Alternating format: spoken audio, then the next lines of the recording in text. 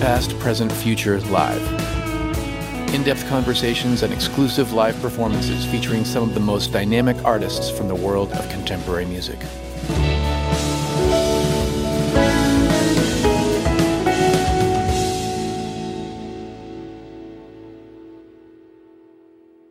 From Osiris Media, this is Past, Present, Future Live. I'm your host, RJB. This week, we have an interview with Alex Skolnick, who at age 16 joined the band Testament, which would become one of the bands that defined the thrash metal scene in the Bay Area in the late 1980s. He developed his virtuosic guitar playing by studying with the legendary Joe Satriani and by listening to bands like Kiss. With Testament, he toured the world with some of the leading metal bands, and then in the late 90s, he changed his life completely. He moved to New York, started studying jazz at the New School, and formed the Alex Skolnick Trio, which is still playing today. We discussed his fascinating career, his new podcast, Moods and Modes, and what he still wants to do musically. After the interview, you'll hear Alex play Unbound, Gymnopedia, and Beth by Kiss. You can see videos of Alex's performance on our show page, which is linked in the show notes. And you can find a Spotify playlist based on the episode in the show notes as well. Before we get into the interview, a quick word about Sunset Lake CBD. I've talked before about how Sunset Lake CBD gummies are part of my nighttime routine. We also have some of their coffee and their tinctures. They all provide clear-headed relaxation. Try some today and get 15% off your first order. Go to sunsetlakecbd.com and enter the promo code PPFL15. And that link is in the show notes. And now, here's my interview with Alex Skolnick.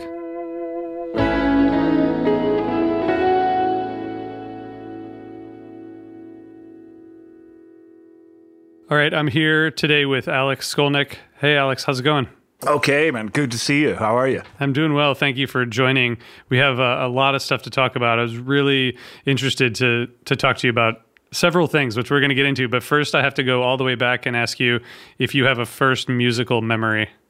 Gosh, that's a good question. There are a couple songs that come to mind. One I don't actually remember, but I am told that I used to sing along with Beatles songs before I could even remember. And I was singing along with Here Comes the Sun. And I would point to the sky and say, here comes the sun. That's awesome. The Beatles come up so often in these conversations, I guess, just because they're the most influential musical group ever, maybe. But yeah, well, they're one of the few that stayed with me the whole time. When they come on now, everything must stop and we must pay respects. You don't grow out of the Beatles. You don't, really. Was that music playing around your house a lot when you were growing up? The Beatles were the one group that I sort of had in common with my folks. My folks were a little older than most of my friends. When I was born, they were in their 40s. So they had grown up on, Sinatra and Perry Como. They were like ahead of the Woodstock generation. They weren't part of that.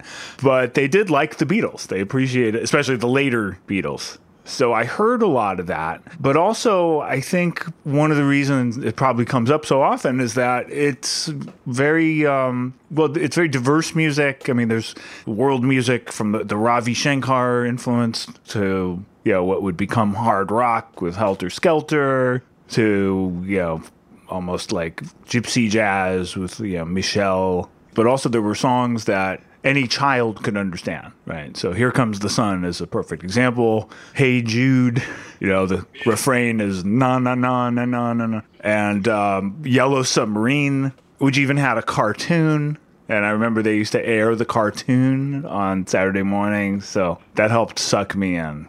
But the first time I remember on my own latching on to music was 50s rock. And it was a very similar thing. It was these sort of childlike ideas you could understand, right? Like I remember Splish Splash, I was taking a bath. So I remember that made me feel better about having to be put in the bath. I'd hear this great song by Bobby Darin or Rock Around the Clock, and it almost sounded like it could have been on Sesame Street, but with such great music. So it was really like that era of music where I remember being conscious and hearing it and just being really excited by it. Do you remember an album, like a first album that really grabbed your attention as you were growing up? Well, it was definitely Beatles albums. Rubber Soul and Revolver were the ones that first got me. I remember all the classic full-length LPs, Abbey Road, Let It Be, the White Album. It really set the bar high, too. Was that before or after you started playing music? Was this all before? This was mostly before. So you had an early attraction to music before you started playing. Do you remember how your love for playing music or guitars or however you first kind of discovered that you could do what you were listening to? Yeah, I mean, there were a few factors. One was I had an older brother who was like 7 years older. So he was in his teens by the time I was approaching 10 years old, and he was starting to get together with friends in the backyard and jam on songs. And eventually he was in some local bands that I would go see, and I wasn't old enough to get into these clubs, but I got to witness the process of club bands pretty early on and see that's a sound check. That's what, and helping carry gear, and I just loved it. I just loved the whole process of it. And I started with that. I guess that, then I was like a preteen, but a couple years earlier, I started really getting into guitar, when I discovered Kiss. I've heard very similar stories from musicians over the years, and my story isn't that different. I wasn't very athletic. I was never interested in baseball cards, and one day these group of kids on the playground were gathered around, and they're looking at cards that I thought were baseball cards, but they were Kiss cards. Kiss had come out with cards at that point. One of many brilliant merchandising ideas. And I saw it. I saw these, and I was just taken in. Because it was almost like I already loved the Beatles with their guitars, but I also liked Spider-Man and Batman, and this was like a combination of comic book characters and musical instruments, and I was hooked. And when I first heard the music, it might have been Destroyer or Love Gun, one of those. I just loved the music. It was very relatable to 50s rock. Especially when you take a tune like Rock and Roll All Night, which is kind of like a tribute to classic rock. Yeah. So, it just hit me right away. And that made me want to play. That and, the love of the other music. And then, beginning to hear local concerts, seeing my brother playing in club bands.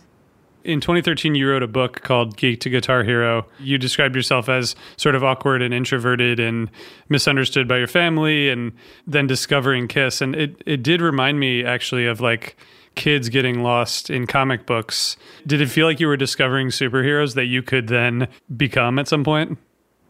Yeah, I related to it because, unlike the characters in the comic books, these were real people. They were personas. But I knew that underneath they were actual human beings. And even in the comic books, even though their alter egos don't really exist, they're based on these very normal people. Characters that are nothing like the superheroes. Peter Parker, Bruce Wayne, right? They transform. The Incredible Hulk. It's these people you would never guess in a million years. And then in real life, at that point, we still hadn't seen Kiss. They were so mysterious because you didn't know what they looked like at that point. They were very good at keeping their identities hidden. I mean, we knew their names, which weren't even their real names, but they were really good about sort of protecting their image outside of them. You could never do that today. You didn't have a cell phone with a high-end camera in everybody's hand back then. Right. I mean, yeah, it would be pretty easy to figure that out now. Exactly. So they had this mystery to them. Being that age, it was, intoxicating. Do you remember like an early concert that you went to? Because it sounds like you were going to see your brother's band. Do you remember any early big concerts you went to that like really blew your mind? My first concert was Kiss. I was 10. It turned out to be the last tour with the original lineup before they reunited in the 90s. So I was really lucky to get to see that. And that just blew my mind. And it was also a Kiss concert sort of set the bar for concerts. So I was pretty spoiled after that. Can you describe like the pre-show, the parking lot, the crowd, anything you remember from that first Kiss concert? Because that's a pretty unique concert to walk into as your first show. Oh, yeah. I just remembered, never seeing so many teens and 20-somethings in one place. I'd never saw so many loud people before. I remember in the parking lot. Because I was a kid. I grew up in an upper middle class neighborhood in Berkeley. Most of my friends' parents were, in fact, my folks were university faculty. My father's a professor. So other kids were, their fathers were professors or lawyers or doctors. And so everybody's well behaved. So I just remember being in that parking lot, and it was like Lord of the Flies almost, right? It's like people are loud, they're chasing each other, they're throwing things at you. It was just like this bastion of breaking the rules, and like anything goes. Yeah, blew my mind.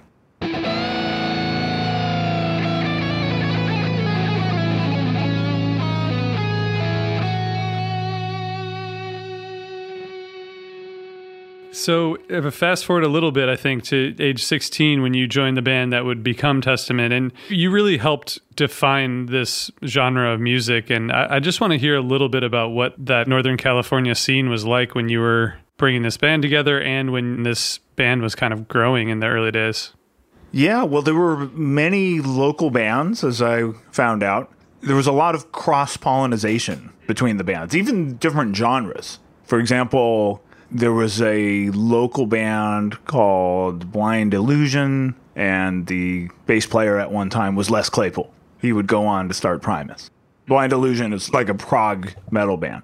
There was another band that was sort of like, I wouldn't say black metal, but they were sort of a precursor to black metal. They wore leather and just fake blood and extreme imagery. And anyway, the guitarist in that band was Larry Lalonde, who would join Les Claypool in Primus. Wow. And it wasn't that unusual. So my brother was in a band, one of his bands, probably the most noteworthy at the time. It was called The Freaky Executives. And they were like a blend of sort of ska and funk. They had horns. It was a little bit like, elements of Tower of Power, elements of Madness and the English Beat. And, an interesting band. So the guitar player at one point was in the band Exodus. And he had replaced Kirk Hammett, who had joined Metallica. That was so. By the time I was aware of all this, Metallica they already had their first album out. They had relocated to the San Francisco Bay Area, and there was already a scene. And I was just sort of picking up on just how many bands there were and how many different types of bands there were. So Kirk Hammett joins Metallica. He's replaced by Mike Mong, who ends up in my brother's band, The Freaky Executives. And it's just this weird small world. So Mike ended up, he was the guy that was in like every other band too. He had good equipment, he had a van, he was that guy. And we had a few people like that. But Mike ended up, I think he was only in Exodus for a short time, and he was just a little more happy in the Freaky Executive. But during that time, there was a brief period of time he was in both bands. So I got to know Exodus, and the guys from Exodus would come to these shows, and I got to know them. So then I started going to see their shows, and Exodus ended up being this very influential band in the San Francisco scene. And Exodus had been started by Kirk Hammett, which it's kind of amazing how it's all tied together. And at this point, I'm about, 14, 15 years old. I'm studying guitar with the guy that everybody studies with in the Bay Area. His name is Joe Satriani. Yeah, I want to ask about that as well, because it's a lot to come together at once. Yeah, it's kind of amazing looking back on it. And Joe was like the local legend. And, I'm going to these shows. I'm not old enough to get in, but since I know the guys, they either sneak me in, or a couple friends of mine from high school, we would, carry in amplifiers, and no questions asked. We were in, and I saw so many shows that way. So the band that I would end up joining was a frequent support act in the Bay Area. They sort of emerged, and they were getting support slots from Exodus, from Slayer in one of their early shows, Megadeth, one of their really early shows. And, I was still in school. I didn't catch any of these gig. Yeah, I would catch Exodus when I could, but somehow I'd always miss them when the band Legacy was opening for them. And Legacy was the band that would become Testament. But I kept hearing about him, and a friend of mine kept saying, "Oh, you have to see this band. This band's great." Until one day I heard the guitar player left the band, and I'm telling them they should hear you. And that was kind of how that all started. I was 16. I was in 11th grade. Wow. And right away, they said, sure, join the band. And I had shows like on the calendar right away. And that's a pretty good incentive to no, I was always serious about guitar, but suddenly my seriousness kicked into overdrive because now some of these same venues where I've seen shows, I'm going to be on that stage. That was exciting. Was that before you started studying with Joe, or had you started studying with him and then built up to joining this band? I was already studying with him. Yeah, in fact, I remember talking to him about this. Like, should I even do this? The band they're all older. They were all in their 20s already. And he thought it would be a great thing to do, just for the experience of it. Who knows where it'll go? So it's amazing how important that band ended up being. But at the time, I didn't know. I'd been studying with Joe for a little over a year at that point. And the way that came about, I had studied with a few different artists. It hadn't occurred to me to play lead guitar until I heard the first Van Halen record, which is also a story. I'm not the only one with that story. And then it was all over. It's like, okay, I need to work towards playing guitar like that. I don't know what that is. I don't know how he's doing that. It was still this big mystery. Like, how is he doing that? How is he getting that sound? Now, what fingers is he using? Like, it sounded impossible. And there were a couple really good players with like strong lead guitar chops that were sort of in my brother's circle. And I studied with each of these guys, and I had heard that they had the same teacher, and that teacher was Joe. But at that time, he was just called Joe, and there was always this mystery about him. Like, I heard he was really intense, and he would make you work really hard on guitar. And in Berkeley, California, the work ethic isn't quite like the East Coast. It's kind of, there's this whole laid back mentality. So some people weren't into that. I met people who just thought, he makes you work too hard. But I thought, it sounds exactly like what I need. I need to work hard. He sounded like, the equivalent of the strict classical piano teacher. Which, as electric guitarists at that time, we didn't really have that. So suddenly, here's somebody that plays that role. This is like the very intense classical piano teacher, except he's an electric guitarist and he can play like Alan Holdsworth. Was he intense? He was totally cool as long as you did your work. So I knew guys who he just wouldn't teach. He wouldn't let them come back after like the second or third lesson. But no, I knew that going in. Made sure to just work as hard as I could. It's cool that he was compelled to just help a lot of young guitarists get better, He didn't have to spend his time doing that. Yeah, and it's kind of amazing when you look at how many players he taught that would end up as professional guitarists.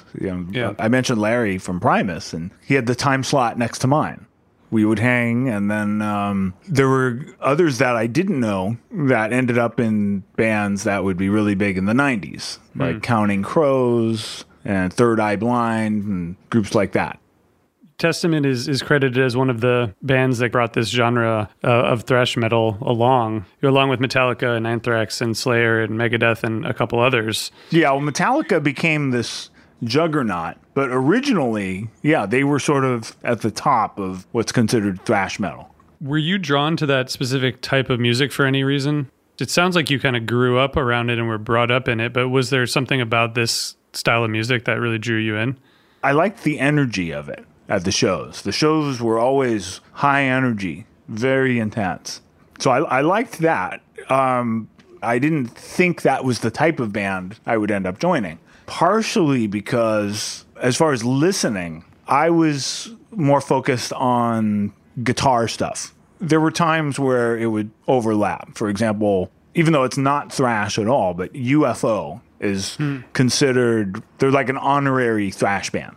Everybody from that scene loves UFO. Even though when you listen to it, some of it's very melodic and there's power ballads, but the guitar playing was incredible. Michael Schenker, early Scorpions with Uli Roth. So a lot of that music had its place, and it was very much respected by the thrash metal world. But so was punk rock at the same time. There was a lot of love for, the Ramones, stuff like, the Bay Area, the Dead Kennedys, GBH, Fear. A lot of the thrash people liked all that stuff as well.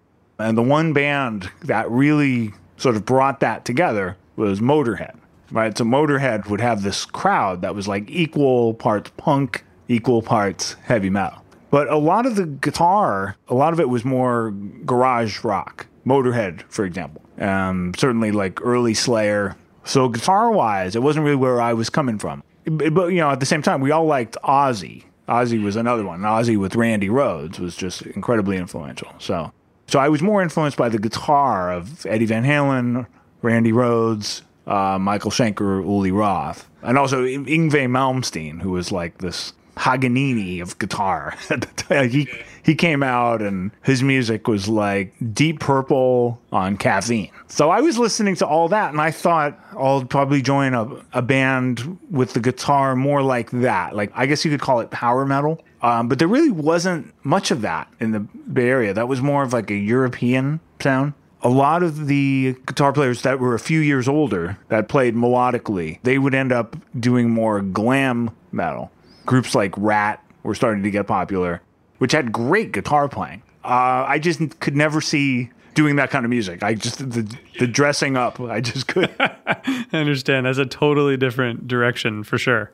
Yeah, eyeliners and scarves and Aquanet, I just thought that was ridiculous. So when the opportunity to join Testament came up, I just thought, let me try squeezing my sort of Randy Rhoads, Van Halen. I guess by that point I was influenced by Satriani as well, having studied with him. Mm-hmm. I'm going to try squeezing that into this.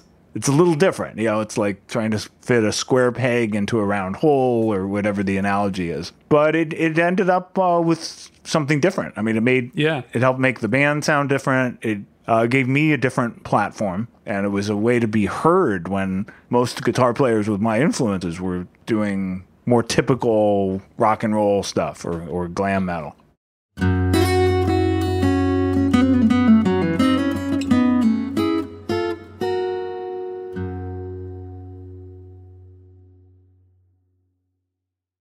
What was it like being on tour at a young age with these bands? And was it the kind of stereotypical rock and roll lifestyle? Because you were pretty young still. I don't know how you experienced that differently from others who might have been a little older.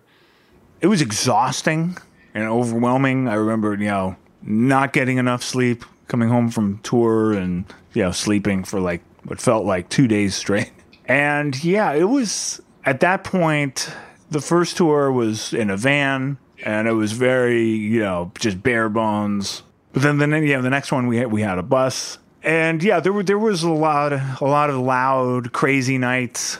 But I got tired of that really fast. Basically, during the first tour, I just wanted to get better as a guitarist, and it started to drive me a little nuts that, I was having a hard time finding space just to practice, to work on music. I sort of became this hermit.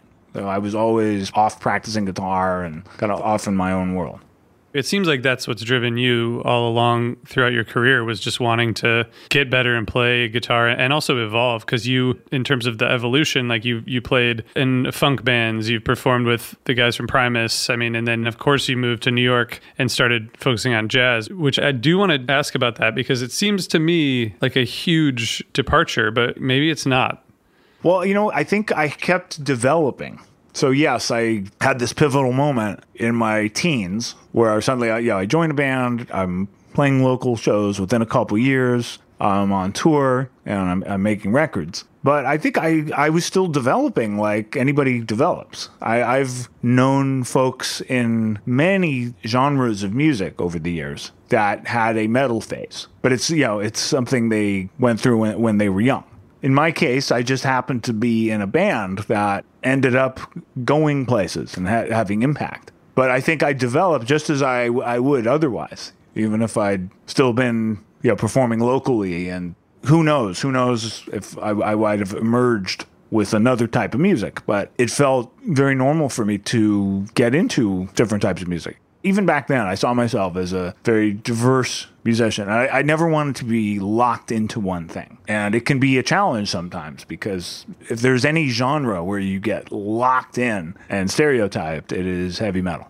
Yeah, that's kind of why I was wondering if you felt any kind of imposter syndrome or anything when you were performing with jazz musicians in a totally different scene, or felt like you were abandoning these people you grew up with in the Bay Area. Did any of that come about as you were evolving into being a more serious jazz player?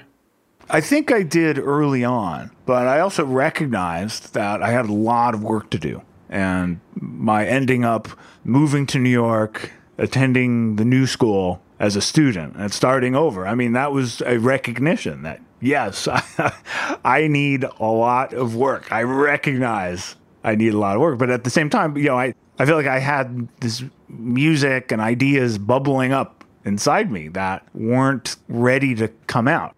I needed to fill in a lot of gaps. I needed the experience of working with musicians that weren't just not just the guitar, electric bass format. How do you play with a saxophone player? How do you play with a piano player? It's very different. So, I knew I would need to take years to have that experience. And and I remember feeling like an imposter, because, what am I even doing here? I should just be this metal guy like everybody expects me to. But then the first times I played jazz publicly, and it was really small, like coffee house gigs, like sitting in with friends of mine I knew that played jazz. It felt so good. I remember playing a Charlie Parker tune for the first time. And this is before I had moved to New York. I was still in San Francisco, but I got invited to sit in. It was a very low-key gig at a coffee house in San Francisco. And just playing this Charlie Parker tune, just like, wow, this feels amazing.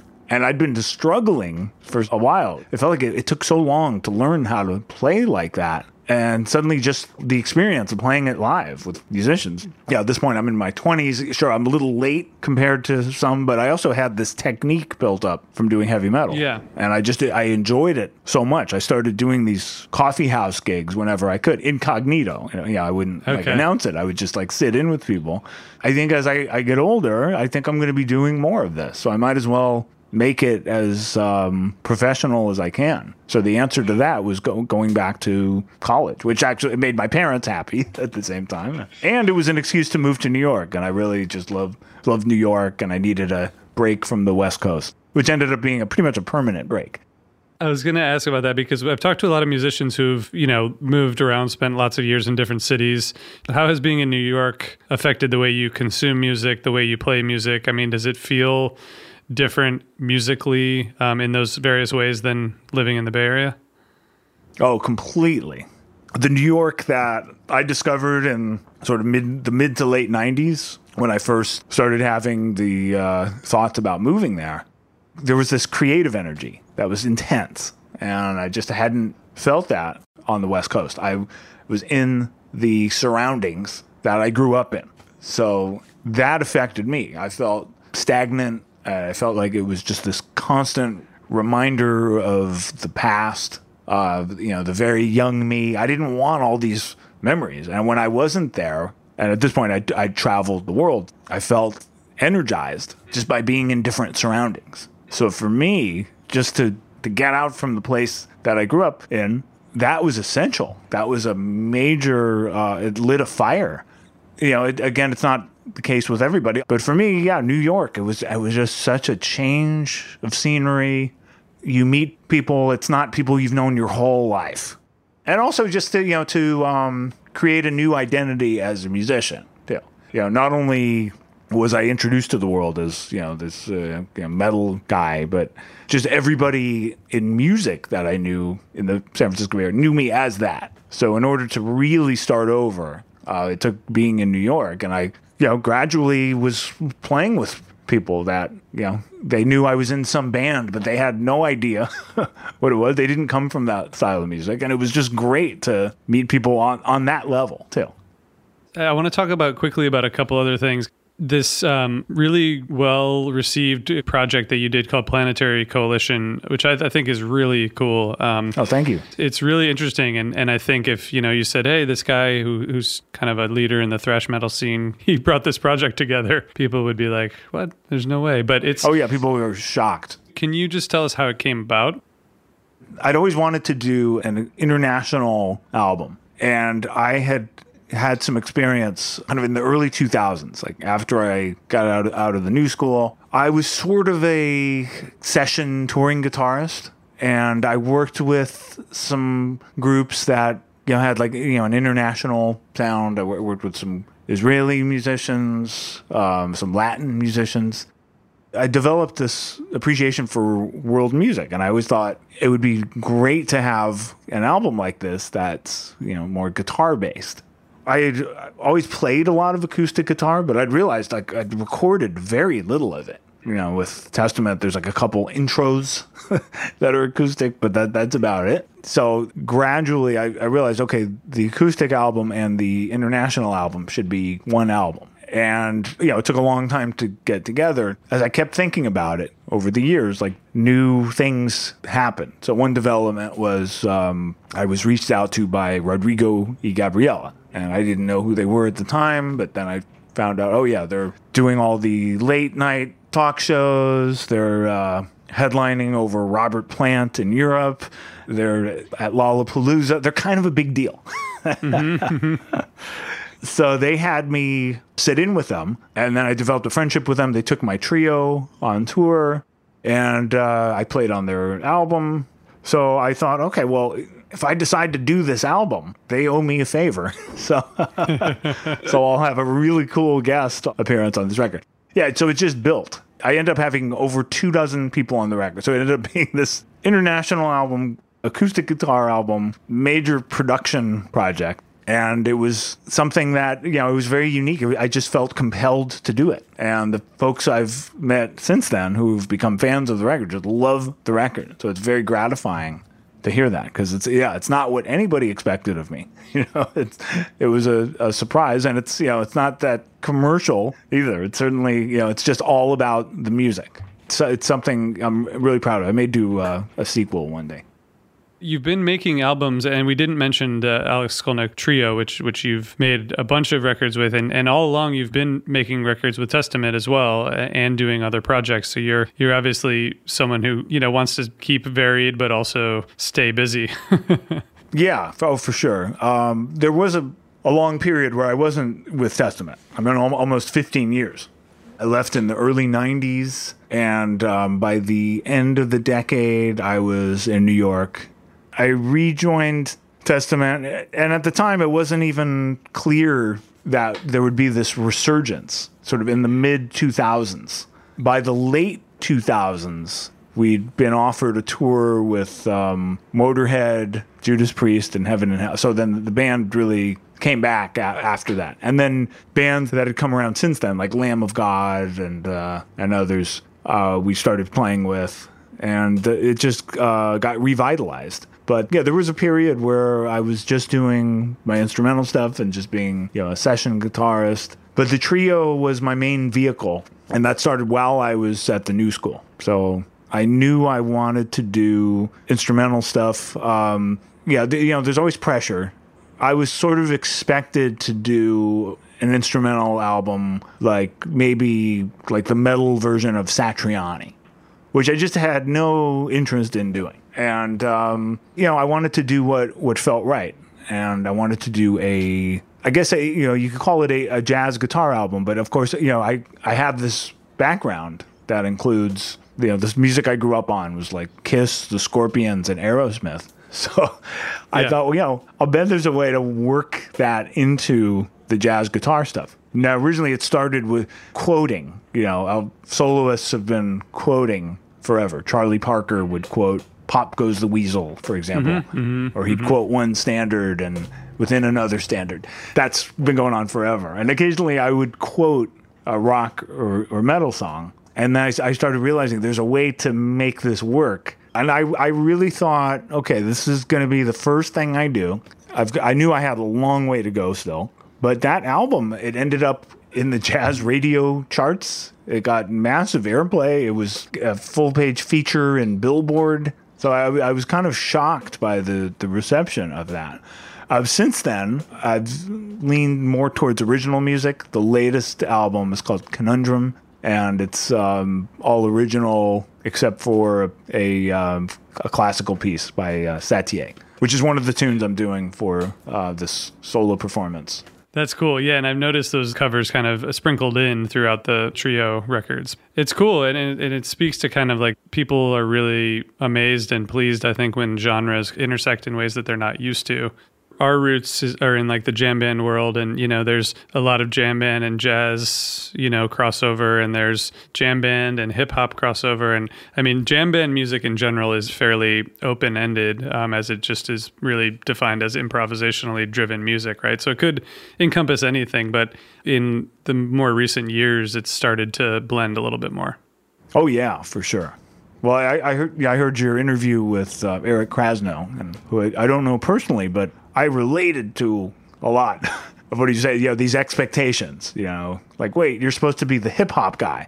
What are you doing playing guitar on Dead influenced music or whatever? But yeah, interestingly, some of the jam band stuff was pretty influential as far as just showing me that you could do more than one thing. Like Aquarium Rescue Unit, for example. I was majorly influenced by them. That first live recording, the self-titled one, Colonel Bruce Hampton and the Aquarium Rescue Unit. It's just total bluegrass into total funk, into rock, into like psychedelia. I just love that. And maybe the fact that you couldn't label it so easily, maybe that was a hindrance business-wise. But as a musician, I loved it. I've met Jimmy Herring. We know each other. He was one of my favorite guitarists. Such a great guy. And he would tell me that they would they'd support some of these bigger acts, and some of the headliners would be on the phone like yelling at their record labels, trying to get them to give a chance to ARU. What's your problem? They're just one of those bands. Like musicians love them, and somehow the business just didn't get behind them.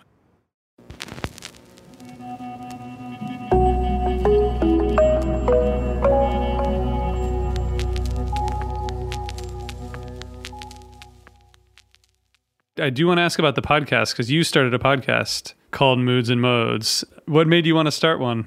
Well, it's been brewing for years and years. I mean, over the years, with different projects I've been involved with, I always thought it would be so fun to capture some of this, not just the interaction, but also the jamming. Like some of my favorite music, it's not the album that's released; it's the sound check or the. So, it was a combination of things. It was wanting to share those types of jam sessions, but also to tell stories in a unique way. I've become a big listener of podcasts. I'm a fan of many, but I've been a fan of shows like This American Life, like sort of radio stories, I guess is the genre. Yeah. And I know what my strengths are. Like, I'm not the best one-on-one conversationalist. Like hopefully I'm doing okay here, but I couldn't see myself doing like a Joe Rogan type podcast where you just talk the whole time. That's a different genre, and I feel like there's guys that are so good at that. But I realized just with the different types of music that I play and the musicians that I know, I could do some of that, but also blend it with storytelling. And like the first episode is about Matt Umanov, who's this great guitar repairman, and repairman to the stars. He does guitars for Clapton, and he's a real character. And I was getting my guitars repaired, and it just hit me. I'm like, oh my God, can I record you? This is insane. This is golden. And I just realized, okay, we're going to kick off the podcast with this. Yeah, the content, it just keeps creating itself. And it's a chance for me to do all types of music. Like the latest one is with my friend Nir Felder, who's played for Erykah Badu, and he's a very good improviser. So, and there's another episode with this Indian guitarist Prasanna, and it's a way to do music, but totally separate from doing an album and separate from what some might expect from me. It's definitely not a metal podcast. There's no need for that. There's no shortage of that. You know? I should have mentioned earlier that Testament did put out a new album this year that was really well received, and it seems like kind of what people wanted right now was just like, it had a classic kind of feel to it for your music. Yeah, it's called Titans of Creation, and we were supposed to be touring for that. So Titans of Creation came out. Was that out there before the pandemic or after? I think that almost came out right exactly after, right? the same time. Okay. So we did a tour in Europe early in the year, and things were just starting to change. And it's actually kind of amazing that we only had 2 shows canceled. But by the time this tour finished, it was March. And then the album came out right as we got back. So it was like... But, you know, you have to look on the bright side. And one thing that came up was the pandemic video, you know, that whole concept of the quarantine jam.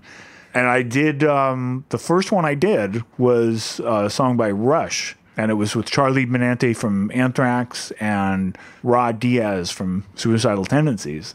And we ended up doing 4 Rush songs, and they're all on my YouTube channel and the other guys' channels as well. And I did some others as well. And I did some Queen songs. I did this Queen tune that Brian May shared it and specifically commented on the guitar playing, which was like a big thrill. That's amazing. We'll link to all that stuff because I want people to be able to see it if they haven't yet. Cool. And then the podcast, Moods and Modes. I sort of got the point. I've been gathering content for like a couple years, but I was really at that point. Okay, dude, get this thing launched. But because I wasn't constantly touring, and I was able to really dive into the quality of it. So I've talked with a lot of artists about this idea of working towards something, then achieving it, and then realizing it's not actually the thing that you wanted to do. Does that apply to you? Yeah, that's so true in some of the, you know, the ways I'm identified. Part of it's just people's expectations. I emerged in a genre where, you know, it's normal to be covered in tattoos and like have a certain look and pretty much only do that music. It can be a shock that somebody, you know, is actually diverse and has other interests, but also loves doing that music as well. It's a proud part of what I do, but it's not the only thing. And then emerging from that music as sort of a technical guitarist, like that was a shock at one time. What is this guy doing in a band that's influenced by like Motorhead and Slayer? Why is he doing technical guitar playing? Well, now that's accepted. So yeah, there are these stereotypes. Luckily, after so many years, my trio is doing, when we play clubs, it's more common that we'll play an appropriate venue, such as the Iridium in New York, the Blue Note in Milan, Yoshi's in Oakland. These are all established desks. But every now and then we'll get put into some dingy rock club where they don't know how to mix an upright bass. They'll have a support act. They have like walls of Marshall amps and this giant drum kit with like 3 kick drums. And yeah. I've had this talk with promoters, like, do you guys even know what we sound like? Yeah, you're the guitarist from Testament, right? Yeah. Yes, but this has nothing to do with that. This isn't that. So anyway, finally, like that's starting to change. Like people can look at me, at Alex Skolnick, and they, oh yeah. Okay, yes, he does that, but there's so much more. That's amazing. Well, thank you for sharing all this with us. It's been awesome, and we've kept you for way longer than we said we would, so we appreciate you hanging out and talking and telling your story. Oh, it's my pleasure. I enjoy the podcast, and it's fun to talk about this stuff. for people listening, stick around because you're going to hear some live tracks from Alex. So thank you. And thank you, Alex, again for joining. Man, my pleasure. Thank you. Thanks, everyone listening.